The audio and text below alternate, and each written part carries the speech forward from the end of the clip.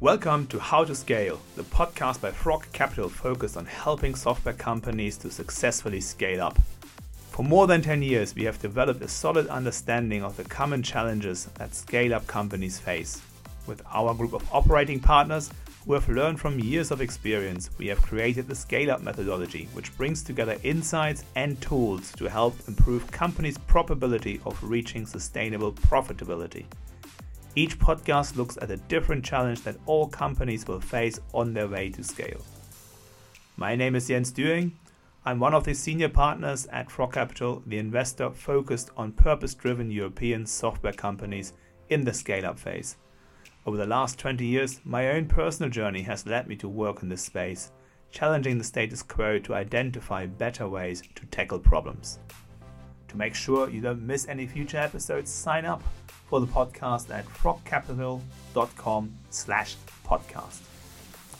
Today's episode is focused on scaling a business sustainably with Stephen Dunn. Stephen has over 20 years of private equity experience, gained both within private equity firms and as a senior executive of private equity-backed companies. In our conversation, we will cover topics including strategic financial management and planning, how purpose impacts a business, balancing growth and profitability, and where the buck always stops, with strong leadership. Stephen, one topic we're going to talk about today is one that's close to our heart. It's how to scale a business sustainably. What are the pillars of a sustainable business in your point of view? I think the sustainability really starts with the purpose of the organization and making sure that we believe that that's something that will resonate with people for a long period of time, that is not going to be changed with social changes. It really is something that we can get behind as a purpose that's doing social good. I think when we look at that from our perspective, that's not just about it being a social impact, but something which is also commercially viable. So sustainability in our mind is a combination of something that has a business model that can be profitable, that can work for a long period of time, that is long-term sustainable commercially, and then has the right sort of impact socially, which means that there's going to be no changes in society that mean it's under threat. And what are some milestones or pieces of evidence you look for that there is the ingredient there for sustainable business? For us, it's really looking at what it's done to date. I think as a growth investor, we have the benefit of having some evidence around how a company has grown up. It's absolutely clear that we need to see some real traction amongst the client base. And I think we are really focused on having quality evidence about being able to forecast forward what the trajectory of the business is. So being quite an analytical bunch as we are, I think we're always looking at how many data points do we have to work with. So particularly in B2B businesses where you might only have a few key clients, how many times have they renewed, what's the sales pipeline looking like, that sort of thing. It's really important for us in terms of understanding that they've proven their business model, there's product market fit, and now we can see where the market is that they're going to be really pushing into with something that works, and something that works obviously commercially and from a social perspective. And that's a very important point, because I think everybody out there expects a financial investor like us to focus on commercial viability. But there are now other elements that actually contribute to commercial viability that we are getting more conscious about and have more of an agenda to help companies to address these markets, that it be environmentally, socially, or from a governance point of view. How do you and how do we support our companies in hitting those criteria? Yeah, I think there's two parts to this. One is around that initial filter that we would only back companies where we believe in the purpose. The second part of it is more to the ESG agenda, which is about best practice for these companies once they're in the portfolio and how do they scale and maintain that purpose. I think there's a big challenge of not compromising on your values as you scale a business. It's very easy to chase growth for growth's sake when you're under pressure in order to generate those growth rates. So we try to focus more on the long-term value creation rather than the short-term. So I think one of the key things that I've always talked to CFOs about is that the maturity of a business is demonstrated when they realize that not all revenue is good revenue, and they're starting to be selective about what's the right sort of customer for the long term, somebody who's going to be there, is a good fit for them, and is repeatable. And so there is a big attitude change which goes through this phase where we're really looking for evidence of that change coming through, and that we can see that there's enough evidence to support a long-term sustainable business. And have you seen any evidence of these elements contributing to the long-term sustainability, both in terms of positive evidence or maybe negative evidence where you haven't seen it? Well, I guess there's lots of evidence in the past of companies who've suffered brand reputation risk, being involved with partners or suppliers that have suddenly performed very badly or done very bad things, and that's clearly impacted on their own value. So I think from our perspective, we are looking to build businesses in the right way and for the long term. That's just part of our values. It has the side effect of insulating against those potential negative value impacts, both through the life of the business and particularly on exit. There is a lot of focus these days on these sort of issues, and so if you can't demonstrate a good environmental and social track record, I think you are going to find it very difficult to find a really good strategic buyer in future. So I think this is very much a transition phase for how people look at the impacts of environmental and social issues. There are pieces of evidence in the past which support that case, but I think right now we're looking at just a changed environment, and that you can't assume that some things you might have got away with 10 years ago you will get away with, because there'll at least be one buyer who's prepared to overlook it. I think in future there just won't be any who don't need to tick those sort of boxes, even if they don't believe them. They will have their own investors who want to check those lists and make sure that they're buying something without those sort of reputational risks. Yeah, and then that's certainly something we see a lot of in the market right now, a growing level of scrutiny on these topics, and for the better good of the companies and of society. Elements include employee misbehavior or mistreatment. We've both worked in the financial industry for over 20 years, so we have seen some of those in life, I'm sure, but also to implicit unfairness. So gender discrimination, that's implicit in there as a topic that we certainly have an eye out for and keep an eye out for. And it goes down to the business model. So are you actually favoring business models that are ethically questionable? And an example for that would be a payment service provider for a pornography website.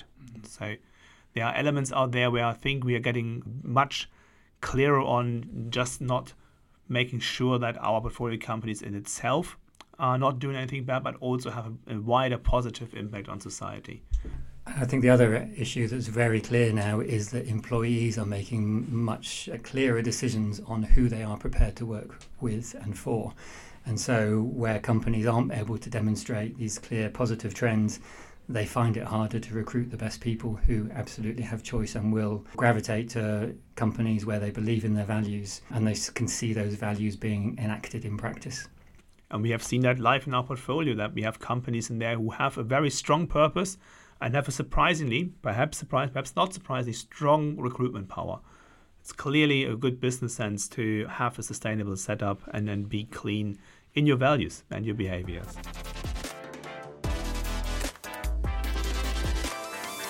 Stephen, we have talked about some of the social aspects of sustainability.